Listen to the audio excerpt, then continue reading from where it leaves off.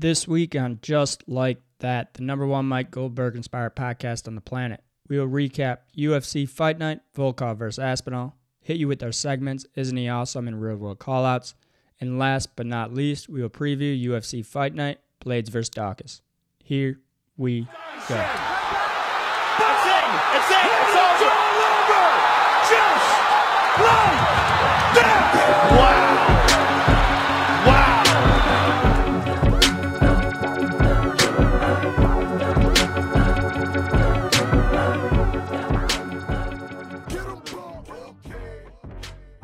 All right, here we go. Welcome to another episode of Just Like That.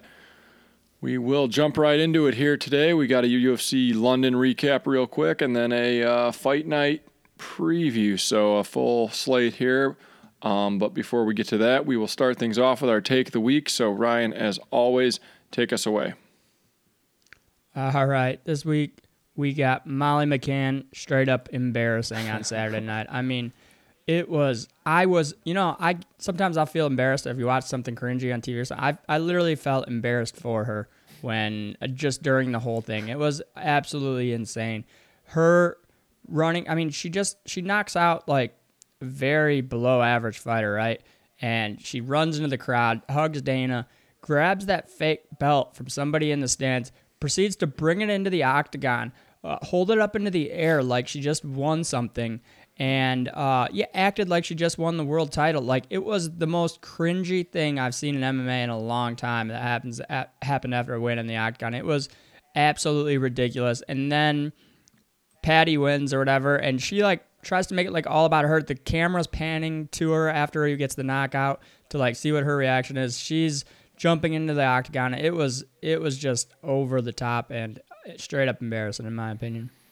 Yeah, I have plenty to say about the whole event. I think I might just be a total hater, but I'm going to save it for a little bit later. But I will just kind of dive into that and say that it was all just a step too far for me. The 30-minute celebrations after every fight, basically fighting the lowest of the low. Like, basically they matched some of these people up with like the worst competition they could find, and then they just paraded like it was a world title fights. Yeah, I'm with you 100% there. Yeah, it was something else. I don't think it was super popular though, because I saw online too, people were like, okay, the belt thing was just like way too far. Way too far. Yeah. What are you thinking? It's like, you didn't win anything. You just beat a below average opponent, and like you just acting like you did something like, unbelievable. Fringe UFC caliber, I would call it. And honestly, I thought the fight was 1-1 going into the third, and I thought she was the third was close. So like Bisping would have you believing that it was like a flawless performance start to finish. She started off super hot, dominated the first round easily. Second round was pretty close, and then third round was also pretty close. It very well could have been 1-1. Now, it was a great knockout. Can't deny that. You don't see that very often. Great finish. Obviously cool to do that in front of your home country, not necessarily your hometown, and obviously London was excited to have UFC back. They basically built a London card. I understand everything that went into it, but I mean, it was just excessive and obnoxious. Yeah, I totally agree. And last thing I'll say about it, worst case scenario, whether you were being haters or not, and I'm definitely being a hater about this whole event, you at least got to be open to criticism if you're willing to go that far, that far above and beyond for your celebration. Yeah. So anyhow, move on to my take this week. I got Jorge Masvidal trying to suck the last bit of relevance out of his I don't know what you'd call it, fast rise and even faster fall. Got himself a sucker punch of Colby Covington outside of a steakhouse in Miami, I guess. Apparently he's being charged with, I don't know, some sort of assault. I'm not sure how serious, but basically I look at this like he's taking another L, basically, in my opinion. You had 25 minutes a couple weeks ago to do whatever you wanted, and you got 50-40 forward, and then you sucker punched a guy in the street. I don't know. It doesn't seem too cool to me. And I'm usually all for the drama and the funny business, but like it's just kind of lame when you really got dominated that bad not that long ago. Like, it wasn't like he met up face-to-face like he did with Leon Edwards. It sounds like you sucker punched him. Yeah, and what makes this even more insane is word on the street is that basically Masvidal,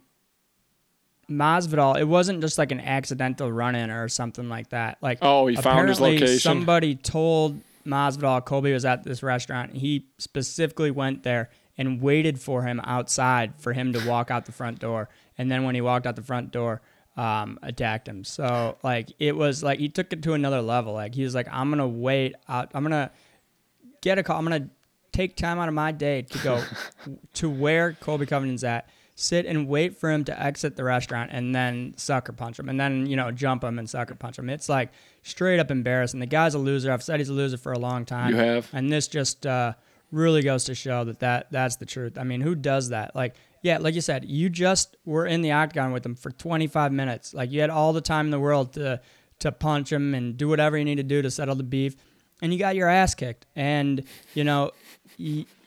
you could have done whatever you wanted in there, but you couldn't. So then you wait for him to when he's not expecting it, walking out of a restaurant, and then get your punch in. It's like, give me a break. Dude's a loser. And that's coming from you. He's not necessarily like a Colby fan either. It's just common sense fan. Yeah. So yeah, I don't know. Maybe that'll be in your call out later on or whatever, but just a pretty wild story.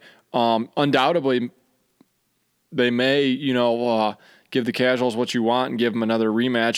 He got 2 fights against Kamaru Usman. Maybe he'll get 2 fights against Colby. I don't know. Dana would love that to cut the promo, but so far I haven't seen a good video of it. I just saw Colby just talking to people saying, like, I don't know, I think the restaurant owner was like yelling at Colby, like, why'd you bring this nonsense to my place? And he was like, what did I do? And they're like, well, you're posting stuff all over the internet, so everyone knows you're here. So I don't know, kind of a chaotic situation, kind of more like 2 idiots fighting, I guess. I don't know, pretty stupid. So anyhow, we'll move on to our recap, though. We got UFC London in the books. Kind of had a crazy, kind of almost like a pay-per-view feel to it. Clearly the crowd was electric. They had a lot of hometown favorites or home country favorites. Kind of put them on a tee for them. I took a beating this week. Lesson, before we start the recap, I'll just say lesson to be learned. Just because the lines get juiced up way beyond value does not mean you got to fade every single one of them, because some of these lines were outrageous, but they were still the rightful winners in most of these cases. So I took a beating because some of these guys were jacked up way too high, but still the rightful guys won some of these fights. We'll start things off with the main event, Volkov versus Aspinall, and this is what I was worried about with Volkov, was that he sometimes comes out and almost lays an egg. Aspinall was all over him from the start, really took it to him, beat him down pretty quick. Impressive performance. I knew Aspinall was good. Probably one of the only, between him and Arnold Allen, probably 2 of the only guys on here that I legitimately know are elite competition. I just didn't know if he was going to be able to get it through Volkov that quickly and easily, and he did. Yeah, I mean, I like Volkov in this one just because I what happens if it goes to later rounds, basically. And, Volkov hasn't really got finished very early in any fight, so I kind of expect Volkov to start kind of slow. It seems like he has been kind of recently, but I didn't expect him to be able to get finished that quickly, I guess. So, yeah, we were off on that one, but what are you going to do? Yeah, nothing major. Just an impressive win for Aspinall. It's good to have another guy, versatile guy in the heavyweights. Arnold Allen, Dan Hooker, this one totally caught me by surprise. Again, I knew Arnold Allen was good. I just thought Dan Hooker was going to be a little more prepared for this fight. He literally was a punching bag. He stood there, took a beating, probably took 25 unanswered shots in a row. Fight could have been stopped several times. Nothing of any notice for Dan Hooker landed or anything in this fight. He basically got rocked right off the bat and never returned. I don't want to say maybe some of these wars, starting with the Felder War, then the Poirier War, then getting knocked out by Michael Chandler, and then, he had that good, I don't want to necessarily say he's washed because he had that great performance against Haqparast, and then he got submitted by Makhachev, but maybe the cut back to 45 is not the move. He's kind of a guy without a spot now, knows there's no future for him in lightweight. Featherweight looks like trouble because he did not look good. maybe he's just a little older and has a lot of fights under his belt, and maybe it's just things will go downhill from here. But tough look for Dan Hooker. Tough to bet on him after this performance. Yeah, I totally agree. I mean, he probably needs to stay at 155. I mean, there's plenty of fights there. Yeah, you're not going to be like in title contention, at least not for a little while. You're going to have to get quite a few wins back under your belt to get back in that conversation. But in the end, like 145 clearly isn't the weight division for him. He's way too big. Definitely takes it out of him, and his chin's compromised, and he couldn't even get going. So, I think he's just far too drained, and needs to be fighting at 155, and needs to probably. He's taking these fights one after another after another. He's not taking much time off. I'd like to see him sit back, take like about a year off, and then get back into it. Then figure stuff out, get back to just training and not really sparring even a ton. Just try to get that chin back, and then come back in like a year or so, because he's taken fight after fight after fight and been in so many wars recently, and he's back in there pretty quickly after. So I think he needs some time off, really. Yeah, absolutely. I agree 100%. Probably the people's main event, Paddy the Baddy versus Kazula Vargas. I thought that this was just absolutely terrible showing for Paddy, other than his walkout was electric. Awesome walkout. Fans were loving it. Guys entertaining. The fight was honestly terrible. He submitted a white belt. I don't know what that fight lasted, probably close to 4 minutes, but about 3.5 of those minutes were a terrible look for Paddy Pimblett until he got the hip toss and then took the back and got the submission, which was kind of like everyone knew was going to happen. He got rocked right off the bat in like a terrible exchange. And then he actually had Kazula Vargas, who's not a ground guy, on top of him, kind of like mauling him for at least 2 minutes. I don't know. It was not a good look. It ended up finishing okay. Ended up being kind of high drama, giving the people something to be excited about. But again, similar to the Molly McCann thing we talked about, this is about the lowest level of competition you're going to find. If you're having trouble with these guys, then it's going to be tough sledding to get better competition going forward. Yeah, definitely. I mean, Paddy Pimblett, he is electric, right? I think been hating on him, but I think he kind of won me over. Regardless, he's not like the next Conor McGregor. He's not the next anything. He's more like the next Sean O'Malley. Yeah. He's just like a kind of a sellable character, but exactly. And he's not an elite fighter.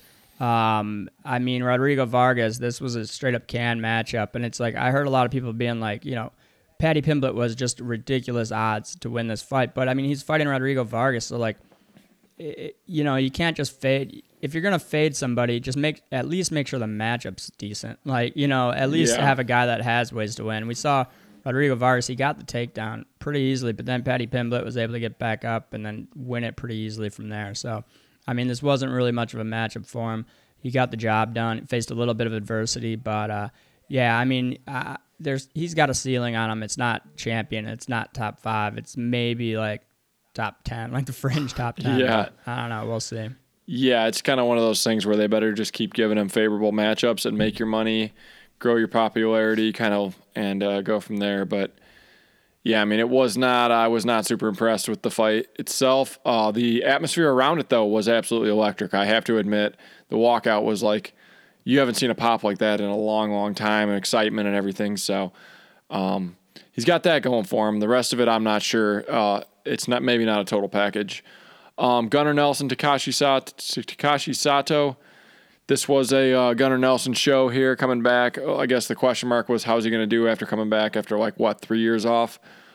He just pretty much coasted, fought a guy without much ground game and pretty much just dominated him on the ground, put him in a body triangle round after round, 3 rounds in a row, kind of pounded on his head and won a super easy decision. He was also, by closing time, was a super huge favorite, so kind of the expected here, and this was one that we, I guess it was kind of an easy one to call, but one that we had right. Yeah, exactly. This line got way out of control, too. It seems like, and I've noticed even lines for this week, since I looked at them a few days ago, have been starting to fly up pretty fast. It almost seems like you're going to have to be betting these like a week out, otherwise it's going to be like kind of rough as far as what you're going to be betting these at if you're betting them on the day of the fight. So, this one, it was a pretty easy win for Gunnar Nelson. Takashi Sato didn't really have anything for him. I think he should have went for it a little more, but he was just worried about the takedown, and that just kept getting, Gunnar kept getting it and getting the win pretty easily. So, yeah, pretty much how we expected it to go, though. All right, then the painful one for me here. We got Nikita Krylov versus Paul Craig. Oh man, this might be. I was way more heated on Saturday. That maybe it's not the dumbest loss I've ever seen in my life, but it's up there pretty high. I don't know where would you rank this? Nikita Krylov basically dominating the fight every second of the fight, and then like putting his arm up next to his ear and stuffing it right into Paul Craig's triangle choke, like almost like. I don't know, like almost like putting it on a tee for him to do his own special move that he does every time. And yeah, this was awful. This has to be one of the dumbest losses of all time. And you know why it makes me so mad? What makes me so mad about it is we always talk about these lines where like Paul Craig was getting the benefit of the doubt because he's on like a decent winning streak, probably winning fights that he normally wouldn't win. So we were actually getting pretty good value on Nikita Krylov. And people were taking Paul Craig, and we had the right read. You can't really factor for somebody being this stupid. Yeah, it was bad. I mean, basically, he was hitting him with some huge ground and pound. At one point, it looked like he knocked Paul Craig out and then woke him back up with another punch. But yeah, and then instead of so he's hitting him with some huge ground and pound. The punch that he throws that ends up getting him submitted, he basically kind of backhands him almost. Like it wasn't even a punch. Yeah, a little backhanded swipe, which basically just gave Paul Craig his arm. And then on top of that, he then kind of jumps / falls straight into his guard and into the triangle. Paul Craig immediately locks it up in seconds. It was awful. It was very, very bad. It's almost like if you wanted to throw a fight, that's how you would do it. You literally just jump into a triangle. I mean, it was bad. I have never seen anything. I mean, I've seen stuff like it seemed equally bonehead moves, but not in a while. Not for a while. That was really bad. And yeah, he basically just gave Paul Craig the win. And it wasn't like just got a little too cocky with that ground and pound he was landing, and then just fell right into a triangle. It was terrible. 'Cause he was completely dominating him. You had him hurt. Like stand him up when you have him hurt. You're gonna dominate him on the feet. Like you just basically do the one thing that, Paul Craig capitalized on and win. And yeah, I mean, minus 180, I really liked the line of Nikita Krylov there, and should have got the win. It should have been an easy W, and Paul Craig gets another win. Yeah, I can't take that away from him other than next fight he gets. I'll have to see the matchup, but I feel like I got to get my money back out of this one. So nothing against Paul Craig, but I'm on the Paul Craig fade train because he beat Jamal Hill in a kind of a bonehead move. Now he's beating Nikita Krylov in a bonehead move. I gotta get it back somewhere down the line. So next up, we got Jai Herbert, Ilia Topuria. This was an interesting one. Obviously, the Ilia Topuria fighting up a weight class. This line also spiraled out of control. We have it listed here at 435. I think it got even higher than this. It was like minus 700, I think, by the time the fight went on. Yeah, they all got out of control. And if you were going to try to get value on something, I mean, Ilia Topuria, on a card of some not so real prospects, this guy actually is a legit prospect, but he was fighting up a weight class, and we've never seen him at 55 before. And this was the fight, where there was more unknowns here than we really thought. We just all thought this guy's solid as a rock, nothing to worry about. And he got tagged early. He got hurt bad early in this fight. Surprising he even survived it, but kind of showed why he's as legit as it gets, because he came back and then he landed probably one of the most devastating punches of the night. Finished in style, got himself a bonus. Great, ended up being kind of a great overall showing for him. But man, he was hurt bad from those Jai Herbert kick and punches. Yeah, Jai Herbert had him on skates. I mean, he was out. He was rock bad. I thought it was going to be all Jai Herbert, but Jai Herbert, it looked like he ended up gassing a little bit.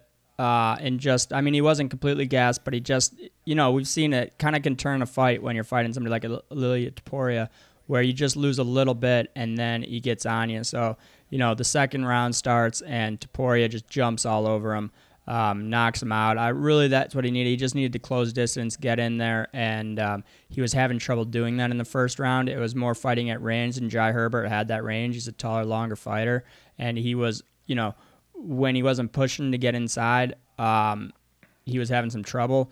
Jai Herbert was kind of like just throwing up these knees, not really to land them, but just to like kind of, make Ilia Topuria think about closing the distance, shooting a takedown, and then I think it worked. And then eventually, the second round, he knew, he had to just kind of bulldog him, and he did, and he got the knockout. And yeah, he knocked him out clean. I mean, both this one and the Molly McCann one, they were both out cold for a long time. They were laying there for quite a while. Yeah, they were pretty brutal knockouts. But yeah, that was just a monster punch he landed on him. So last up, we got Jack Shore, Timur Valiev. I thought this was a pretty good fight here for the line.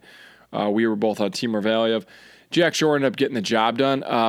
One thing about Timur Valiev is he does get tagged sometimes and he does get dropped. Jack Shore just ended up outlasting him. I thought Valiev won the first round. I thought Shore looked pretty frustrated after the first round. He was a lot bigger than Valiev and dropped him in the second round. Still a close round. Then he just took over in the third round. So good win for Jack Shore. I knew this was a close fight. I was never like super big on Timur Valiev being like a big favorite here or anything, but I did think that it was a evenly matched fight. Yeah, it was evenly matched. I mean, it was 1-1. I think going into the third. And I mean, besides the two knockdowns, they're just flash knockdowns, but it was a really close third round too. I mean, Valiev could, if you take away those knockdowns, if they're just like good punches, it was fairly close third round. Yeah, it just seems like Valiev, he's not chinny in the fact that he gets knocked out, but he's chinny in the fact that he can get dropped quite a bit. He recovers extremely fast, but it just looks bad to the judges when you get sat down, even if it's just for a second. So yeah, I mean, Jack Shore got the win. I don't know. I see a lot of people like really high on Jack Shore. I'm not super high on him. I don't think he's like next big thing. I don't think any of these really UK fighters are.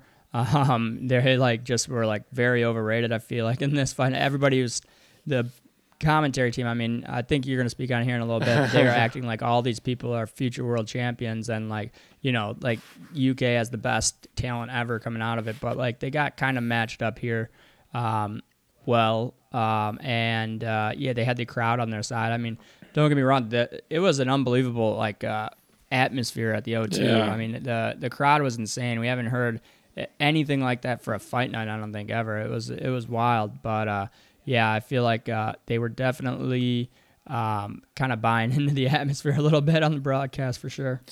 Yeah, most definitely. So that kind of sums up basically the overall thoughts on the event. Is it was a good fight night. It was one of the best fight nights of the year. It was one of those fight nights that kind of almost felt like a pay-per-view. They almost should have just thrown somebody at the top.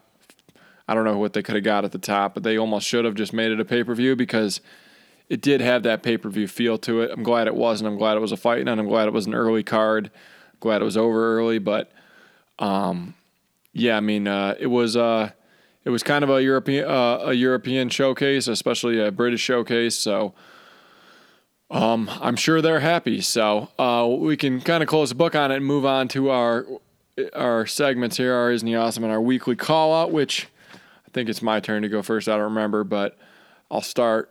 So I got Isn't He Awesome this week. I got Kamaru Usman. Basically just gets to sit back and laugh while his two children are out fighting in the streets of Miami. Basically he's got the belt. He's got everything he needs, and his Goonie number 2, and I don't know where Masvidal even ranks at now, but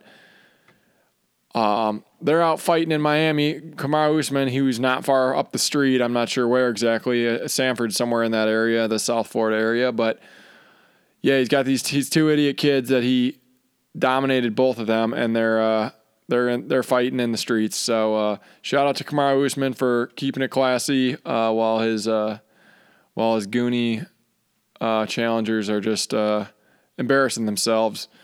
And weekly call out this week, I got the basically I'm just going to go full hater mode, weekly hater. The whole UFC London event, I know everyone loved it, and I thought it was great, but I was I was almost sickened by the amount of nonsense that went on during this event. The 30-minute celebrations between every fight. We already talked about Molly McCann. We talked about Paddy Pimblett. Just total sideshow. We got Mark Goddard, who's like a coach of MMA fighters in the UK, giving Arnold Allen the thumbs up through the cage when he's like the cage side ref. I don't know what the cage side ref does. I don't know if they're in charge of the clock. I don't know if they're in charge of replays. I don't know. But right after he gets the stoppage win, I mean, Mark Goddard really shouldn't even be reffing these fights. These are like basically his kids and they're fighting. You got the broadcast booth just openly cheering for every single British fighter or European fighter, whatever. The whole time, it's like, I don't know. If anyone else did this, like if anybody was just like openly rooting for their, like if DC was who people accuse of, like he's not even this one-sided for like AKA fighters, not even close. It was like the worst. Like we were all just supposed to buy in that this was like the UK's day and that we were all just supposed to be a part of it. And I think a lot of people did and they were fine with it, but I just thought it was like beyond obnoxious. And then to kind of top it off, like the only guys with legit wins, Arnold Allen, I guess Aspinall kind of got some credit, but like Arnold Allen was like the least heralded one of them all, and he probably had the most impressive performance. Meanwhile, Paddy the Baddy and Molly McCann both beat like fringe, lucky to be here UFC fighters, and it was like a world championship. So thought it was just obnoxious. Day got off to a bad start when my lead anchor piece, Nikita Krylov, really screwed me over, got a terrible, and that's on me, but the rest of it, man, it was just like, it was hard to sit through some of it at times. It was just, the whole thing was just completely obnoxious.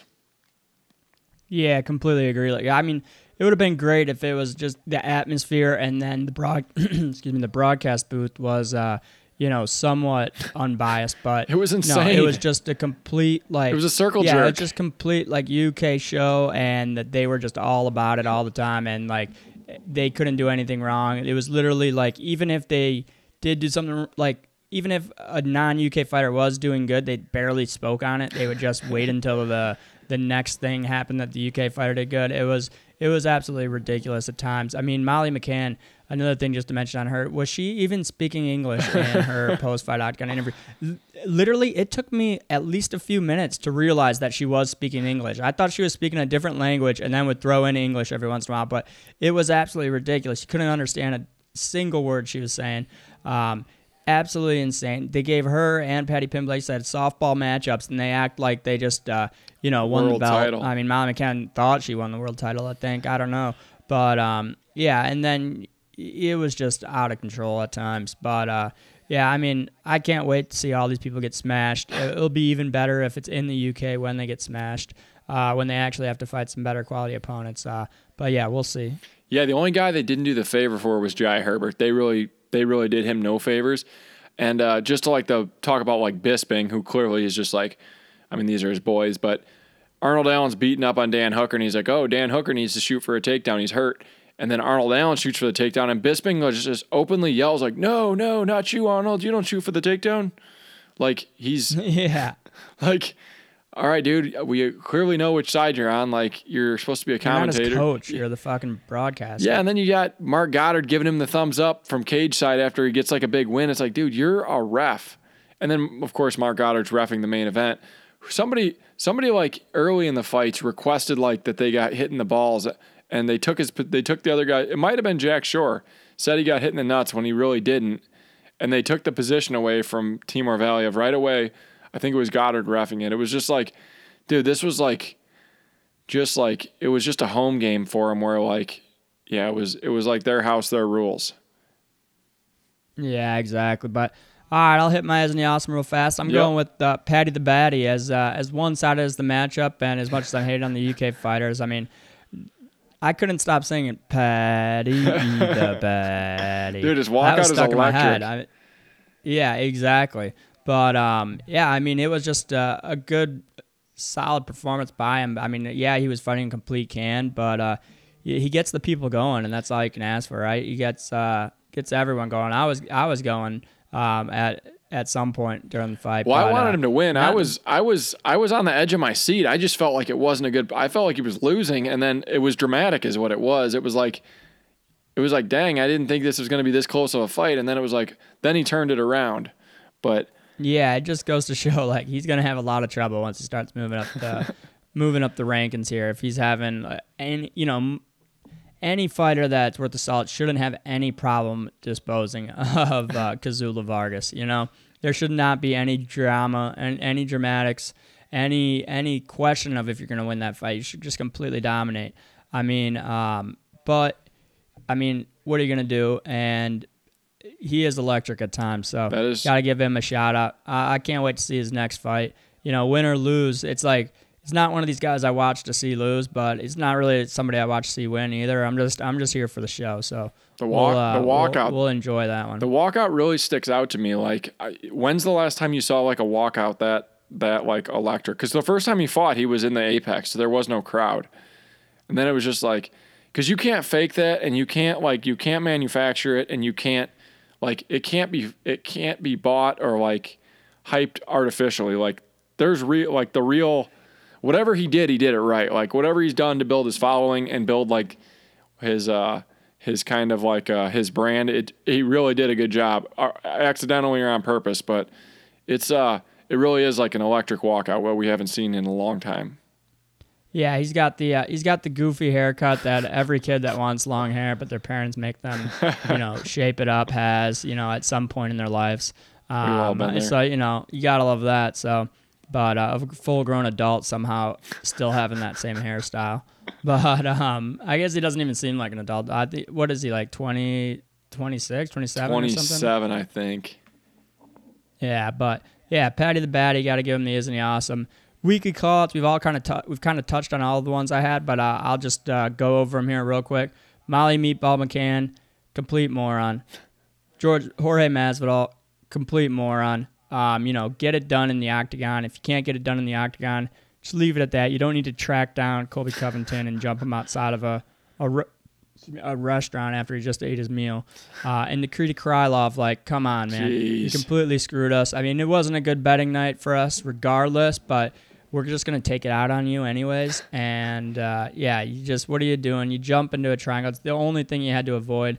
And literally. You literally looked like you tried to lose the fight. So, absolutely awful performance. Meatball Molly McCann, just embarrassing. And Masvidal, cringe king. Yeah, we had a full list this week. Yeah, I agree 100%. Like I said, just the lesson to be learned about this card is, even though we were right, these lines were way overjuiced and way overjacked. They still had the right guys on the winning end of it. It should have just been more of a pass card than making a play on some of these plays. But either way, you live and you learn. We're still way up on the season, like we've been doing well. This was my worst week in a long time, but not going to get too bent out of shape about it. So, and some not bad fights this week. Again, this week it's more like some of these lines are out of hand, but I feel more confident in the favorites. So it's a little different this week. So we'll kind of see if we can kind of flip the balance this week. So otherwise, I think we're ready to move on to our preview here. We got a UFC Fight Night 207. Is this still at the Apex? We're not on the road yet. At some point, they're going on the road. Oh, they're in Columbus. No, this one's in Ohio. Yeah, this is in Columbus, Ohio. So they are back on the road, which I don't know why. It just feels like, I don't know, that's exciting to me. I'm happy they're back on the road. I kind of like seeing the crowd at like the different weird little venues, like all the different ones they go to that are sometimes I don't know. It's just nice to see like the different crowds, different atmospheres. But anyhow, it's just a good kind of benchmark, because we're looking at really just over 2 years since they shut everything down after UFC 248. So back on the road, back doing the live shows. So start things off with Chris Daukaus fighting Curtis Blaydes in the main event. Chris Daukaus has been pretty active, but he is a plus 300 underdog here versus Curtis Blaydes minus 400. That's on the DraftKings line. Chris Daukaus kind of taking a little heat after his loss to Derek Lewis I think that was in December. And then I'm not sure, he did not fight. Yeah, this is his first fight since December 18th. But a lot closer line against Derek Lewis. We kind of sniffed that one out. Curtis Blaydes, I think they're looking at this like he'll probably be able to get him down probably be able to strike with him pretty close. I think Daukaus might be a little better striker than Curtis Blaydes, but I think Blaydes will be able to get him down and have his way with him. I do think Blaydes is slightly chinny. I don't think he's super chinny, but Daukaus could maybe land something on him. But I think Blaydes just has more paths to victory and a better shot of implementing his own game plan here. What's your thoughts on this fight? Yeah, I like Curtis Blaydes in this one. Granted, I don't like, minus 300 heavyweights, but I do like Curtis Blaydes here regardless. I don't know. I just think he's got proven 5-round cardio, right? I mean, I know he's got proven 4-round cardio. 5th round gets a little bit dicey at times, right? But if you make him work the entire 5 rounds. But Chris Daukaus, I think he's a little bit, we know he's a little bit undersized for a heavyweight. You got Curtis Blaydes, who's a good-sized heavyweight. I think he should have the strength advantage, power advantage. Chris Daukaus might be a little bit better on the feet, but not by much. I know people say Curtis Blaydes is chinny a little bit. I don't think he's chinny, right? I mean, he got knocked out by Francis Ngannou and Derek Lewis. Like, who's not going to get knocked out by those guys, right? So I don't really think he's chinny. We haven't seen him. He's fought plenty of people. Those are the only 2 people his chin's, not held up against. So I think he's going to get the takedowns. I think he's going to grind out this fight, and I think he'll beat Chris Daukaus here. I think it should be a somewhat easy win for him. Yeah, I mean, really, Curtis Blaydes has only lost to the elite of the elite. Like, he has been a proven commodity. You just see his recent loss, and actually he was a huge favorite of Derek Lewis as well. So I do think Curtis Blaydes kind of flies under the radar, even though he is one of the top of the heap heavyweights. But anyways, move on to Alexa Grasso versus Joanne Wood. We got Alexa Grasso minus 235, Joanne Wood plus 195. Think this is probably a pretty easy Alexa Grasso spot here. 235 is not even a horrible line in my opinion, because we just saw, who did we just see Joanne Wood? Talia Santos just blasted Joanne Wood a couple months back, maybe 6 months ago. I'm not sure exactly, but I think it'll be much of the same against Alexa Grasso. Joanne Wood was she kind of had a run a while back, but I think this is probably a good spot for Alexa Grasso. Yeah, definitely. I really like Alexa Grasso in this one. I mean, Joanne Wood, face it, she just, she beats the competition that really shouldn't be in the UFC that's going to get cut. Anybody who can stick in the UFC for any period of time, she loses to. I mean, she's fought some close fights, but she, kind of like those mid-tier fighters that stay in the UFC but are at the bottom of the rankings. She has close fights with but loses. She just gets beat by anyone that's on the upper side of the division, and anybody who's going to be a washout, she beats. Alexa Grasso, she's kind of, not an elite fighter, but she's decent, and I think she beats Joanne Wood here pretty easy. Yeah, I'm with you there. All right, this one's interesting. Askar Askarov versus Kai Kara-France. We got Askarov minus 350, Kai Kara-France plus 290. I'm sure there's going to be a lot of people very tempted to take Kai Kara-France here. He's kind of a wild man. He's had some good wins recently, kind of on everyone's radar. I just don't know. I mean, I just think that Askar Askarov is kind of an underrated guy. I think he's probably the next title shot guy. I don't like the line, obviously, because a guy like Kai Kara-France can make things happen, but I just probably a pass for me. I'd probably lean in Askarov, though. What's your thoughts on this fight? Yeah, I like Askar Askarov here. Kai Kara-France, he's good, but I just think Askar Askarov's better. He's pretty legit. I mean, his last 4 fights, you got Joseph Benavidez, Alexander Pantoja, Tim Elliott, and Brandon Moreno. All 3 wins, 1 draw. I mean, it's solid resume he's coming into this fight with. Kai Kara-France also has a good resume. I just, Askar Askarov, I think, is the better fighter. I think he'll get the win. I think he'll outwork him. And, I mean, Kai Kara-France could get this win. The line's a little wide, but I think Askar Askarov's the way to go on this one. Yep, I'm with you 100% there. All right, Matt Brown. Interesting fight here. We got Matt Brown and Bryan Barberena. Got a dead even pick 'em across the board. 5 Dimes has Bryan Barberena minus 105, Matt Brown minus 115. I like Matt Brown a lot, always have, but have a hard time betting him in any scenario. Again, this is probably just a pass for me, just because I never know what to expect out of Matt Brown at this point in his career, but also not not going to put it down on Brian Barberina either. What are your thoughts on how this one goes down? Yeah, I like Matt Brown here. I mean, Brian Barberina in his heyday. I might be going Brian Barberina, but at this point in his career, I think you got to be on Matt Brown in this fight to pick him. I mean, Brian Barberina, you're looking at, he took a beating in that Vicente Luque and then the Randy Brown fight. They've given him some kind of easier matchup since then with the Anthony Ivy, Jason Witt, and Darian Weeks. But regardless, he's taken some beatings, and I know he's had some surgeries he's coming off of, some issues that he was having trouble with, and was having trouble coming back from. Just getting to the point where, it almost seems like he needs to be hanging it up here soon. And I don't know, Matt Brown, he's just tough. I think these guys are two guys on their way out, but I think even though Matt Brown is pretty old and has seen his better days, I think he's got a little bit more in the tank than Brian Barberina does at this point. Yeah, I'm with you there. You talk about having what's left in the tank. It's kind of both have some empty tanks we're working with here. So that's one. Well, I guess we'll see. Kind of a legend matchup, even though I wouldn't really consider Barberina to be a legend, but we'll see how it goes down. Ilir Latifi versus Alexei Oleinik. Alexei Oleinik plus 170. Ilir Latifi minus 200. Hate to bet minus 200 on Ilir Latifi anywhere, but Alexei Oleinik, talk about not having much left in the tank. I don't know. I thought he retired, and I thought Alexei Oleinik has been done like 3 or 4 times now. I also thought Ilir Latifi was done, so I don't know where any of these guys are coming from at this point, but right. I thought Alexei Oleinik was actually retired, and he's earned the right to retire. He has like 100 pro fights.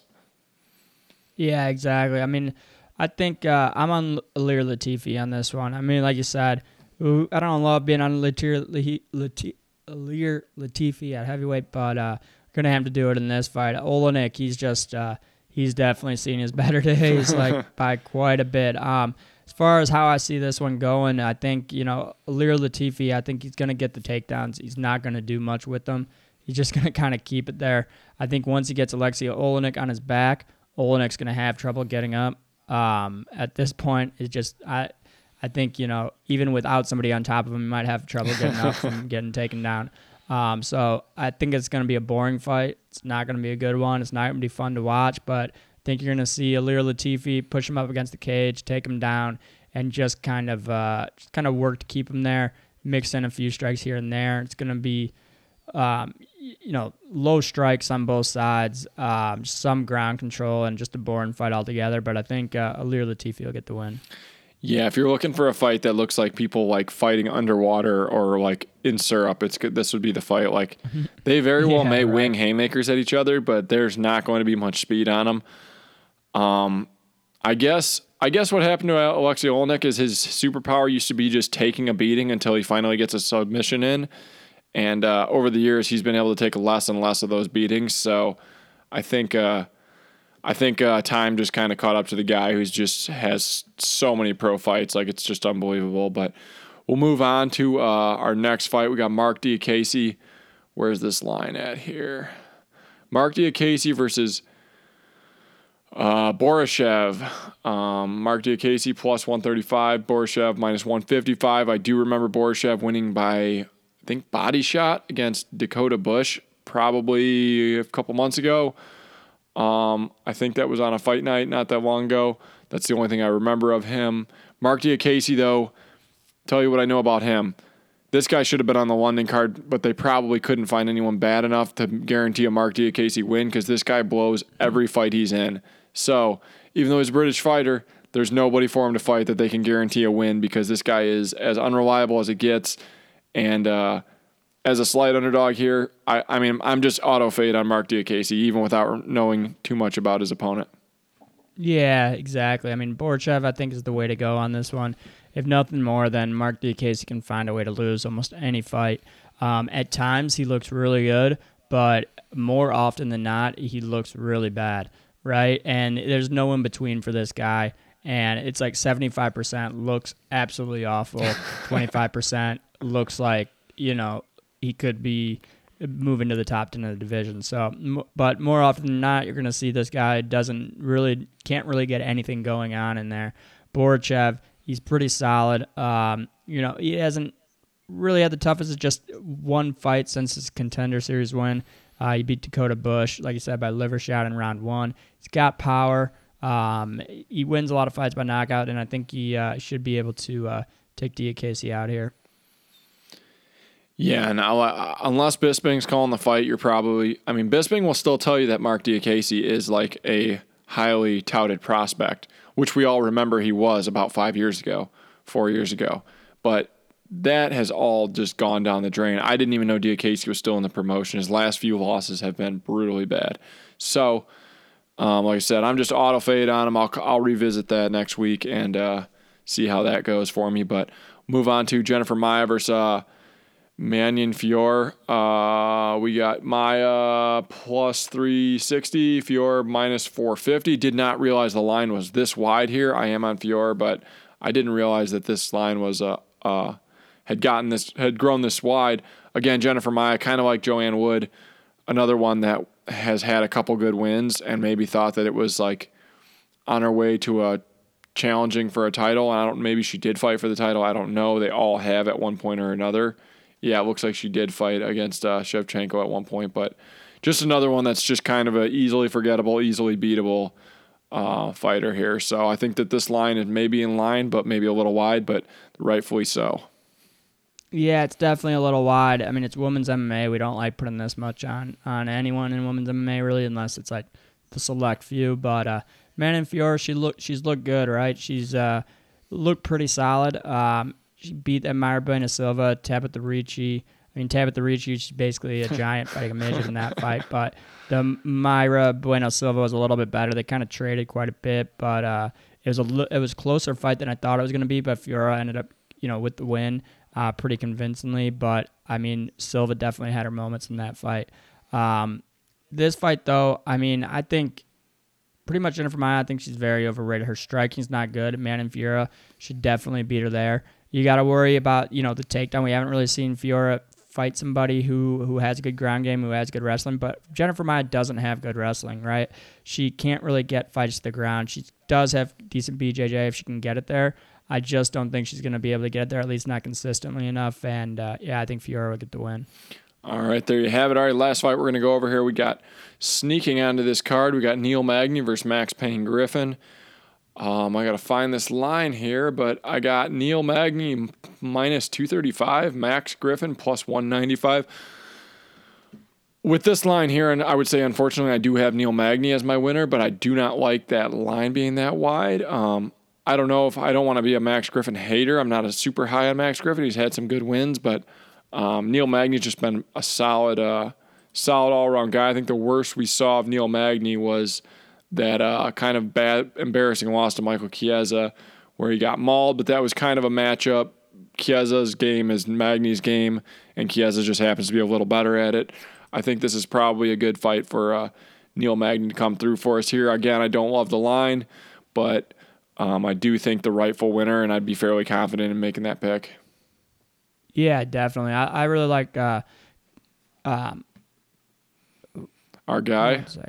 Yeah, what am I talking? I'm black now. I like Neil Magny in this one for sure. I think Max Griffin, right? He's just he's not that good. I think this is one of these classic easy wins for Neil Magny, where Max Griffin's just one of these guys where Neil Magny can fight his Neil Magny game plan. He's just going to kind of be all over him. He's going to get the fight up against the cage, kind of smother him, hold him in good positions, take him down. It's not going to be a flashy win. It's just going to be a classic kind of grind him out, stay on top of him, smother him, and beat Max Griffin, and that's how he's going to do it. Max Griffin is kind of a guy who beats like the middling guys, loses to anybody that's a little bit above that. Neil Magny's definitely a little bit above middling, and I think this one should be somewhat of an easy win for Magny. So, yeah, like you kind of saying earlier, we have a lot of lines that are a little bit wide, but I think there's some decent ones we can pick here and kind of parlay together to get some decent value out of this one. Yeah, most definitely. It's mostly just it's like last week's card, except this week I'm actually on board with most of the favorites being fairly confident that they are going to bring it home. So, yeah, not a huge any huge underdog plays I love or anything like that. Just solid parlay pieces, and we're going to try to get back some of what we lost last week. Yeah, exactly. There's not really a ton to bet straight up on this one, but yeah, like we just said, I think you can find some decent parlays mixed in here. And so I'll just give us a little recap of the picks real fast. Curtis Blades versus Chris Dawkins. We're going Curtis Blades. Joanne Wood versus Alexa Grasso. We got Alexa Grasso. Asker Askarov versus Kai Kara France. We're going Asker Askarov. Matt Brown versus Brian Barberina. It's the closest fight odds-wise of the night. We're going Matt Brown. Ilir Latifi versus Alexei Olenek. Going Ilir Latifi in a absolutely boring fight. Mark Diakase versus Borachev. We'll just go Borachev. We're going with Borachev in that one. Jennifer Maia versus Manon Fiorot. We're going with Manon Fiorot in that one. And last but not least, Neil Magny versus Max Griffin. We like Neil Magny in that one. All right, there you have it. Anything you want to add before we wrap it up? Not really. I mean, like I said, it should be a decent one. I think we're going to bounce back from last week. Last week, I don't know. I just had a bad feeling about it somewhat. A lot of fights I didn't like, but yeah, there was a few ones, but they were just huge favorites that we did like, and the ones that were close were just on the wrong side. But I think we'll kind of bounce back this week and should get back to making some money here. All right, there you have it then. So we'll wrap it up, and we'll be back next week to recap. I'm not sure what we got coming up, but we will we'll figure it out as we go. We got UFC 273 coming up at some point, so after that we'll be have things rolling again. So we'll see you all next week, and good luck on your picks. Peace.